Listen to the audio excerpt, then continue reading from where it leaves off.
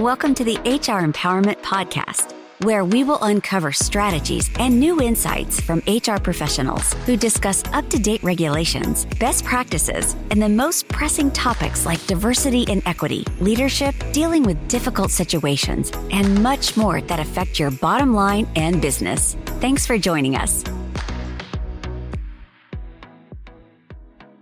Hey everybody, welcome back. Wendy Sellers here with JC and Nicole Griffin. Hi. Hi. So we're talking about best practices, best HR practices for fast growth companies who were probably startups a hot minute ago and for whatever reason exploded and realize, you know what? Or maybe they don't realize, but we're telling them that, hey, you need to get your HR ducks in a row. Our guest here, Nicole, has a lot of experience in this and is one of my go-to resources for this. She seems to have a little bit more, calmness about her than I would. What we want to talk about in this episode is using data-driven decisions. This is hard for small companies. Yeah. This is a really tough one and kind of goes into, Wendy, what we talked about in the earlier episode about, maybe the basic needs. You're focusing on talent acquisition and development. And then you need to really start as you continue on, maybe after the first 1 to 2 years, looking at, okay, data, how are we collecting this data? And high growth companies and fast growth companies must have HR teams that can partner with senior leaders to coach managers and executives and have a deep understanding of the business's operations. So fast-growing companies have HR teams who are well above average in employee communications, inclusion and belonging, well-being, and mental health, and creating dashboards where managers can view the team's KPIs, or some companies are now calling those OKRs, which is basically goal progress every day. And there's so many things you can measure. You can measure headcount to evaluate your full-time, part-time, temporary, and contingent employees.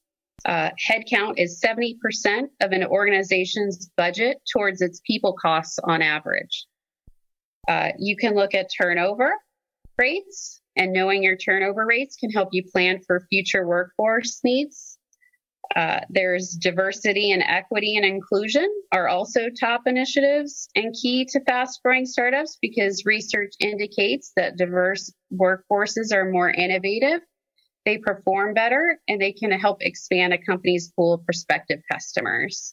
So there's so many pieces of data to look at. Employee engagement, which we talked about before, or ENPS. And then, of course, the talent acquisition process. We mentioned how a bad hire can cost a company $240K. So in the talent acquisition process, we can look at the trajectory of, the quality of the hire, the revenue per employee, the performance of turnover in key jobs, dollars of revenue lost due to position vacancy, applications per role, all kinds of data. Interestingly, Wendy, an Oracle survey of global HR and finance professionals found 89% said HR metrics could help them plan for the future of their workforce. But according to that Harvard Business Review survey, 51% of HR respondents said that they could perform predictive or prescriptive analytics, and 89% agreed strongly that my HR function is highly skilled in using that data to determine future workforce planning currently.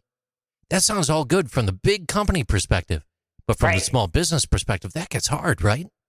Yeah, absolutely. I mean, not many CEOs are very confident with human capital metrics. And in fact, they don't even know what they are. For the listeners, on November 9th, we'll be doing a training on HR metrics through Aurora's platform. So if you're interested in figuring out, hey, where the heck do I even start? Because it is overwhelming. I mean, we just heard Nicole say a bunch of things, and I do this for a living, and my head was about to explode when she was saying that. I'm still trying to do the math myself. And the reason I want to bring this up, I mean, I know we're having fun here, but it is overwhelming. And I always tell people who come to me, whether they are wearing the HR hat or they're, just dabbling in HR, is like, let's find out what your CEOs want. Let's not use any terminology. Let's just do some soul searching and ask a lot of questions and find out what they really want. And then let's go backwards and figure out how can we get them that information, because we're not always using the same terminology, and that could be very confusing. So with that said, just HR metrics, they can help so much. But many of these small businesses, they don't think they have the data to pull the metrics together, right, Nicole? No. Yeah. Oftentimes they don't have those dashboards that we're talking about that larger companies have set up to look at these metrics on a daily or a monthly basis. And like you said, Wendy, their executive teams aren't necessarily even talking about some of those HR metrics when they have their weekly executive meetings. Nicole, so some of this math is really complicated, though. But from a high level, from a large perspective, do you know what 10 things are that you could always count on? Turnover. Turnover. No, your fingers. That's all I have. Back to you. Okay, yeah. Turnover of 10 fingers. You're funny, JC. Funny. No, but seriously, though, wrapping up this section here before we go on to our last session, it's super important for anybody who's listening today and who is wearing even a little bit of the HR hat is to look into your data systems, whatever that might be. It literally might be an Excel sheet, but it might just be a payroll system. All of us have payroll, even if it's just from QuickBooks. You got to start somewhere, and you got to export information and then start gathering information that you can. I'd rather you present information to your executives with saying, hey, this is 85% accurate, and I can't get the other 15% without going backwards and getting more temporary bodies or whatever. But I'd rather at least give them information to say this is 85% accurate versus pretending this is 100% accurate, or no, I don't have 100% accuracy, so I'm not going to give you any information. Right, Nicole? Yeah, absolutely. And you made a great point about these payroll or HRIS systems.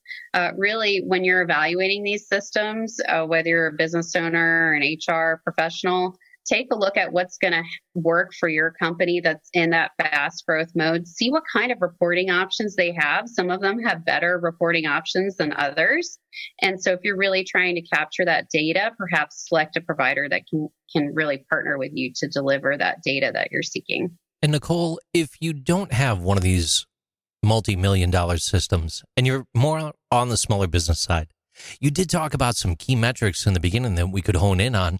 What are a few simple ones that we should consider as originating building blocks to get started?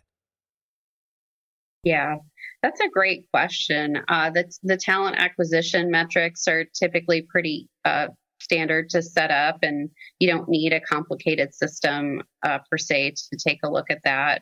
The compensation piece, just taking a look at those metrics to make sure that you're at least paying within the market expectations.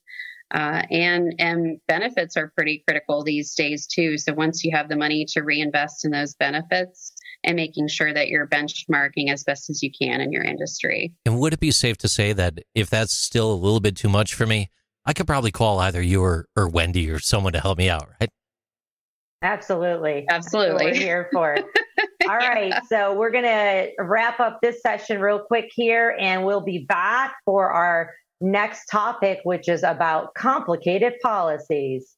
Thank you for joining the HR Empowerment Podcast, brought to you by Aurora Training Advantage. We hope you've gained new insight and strategies to navigate the HR profession. We look forward to you joining us again on the HR Empowerment Podcast.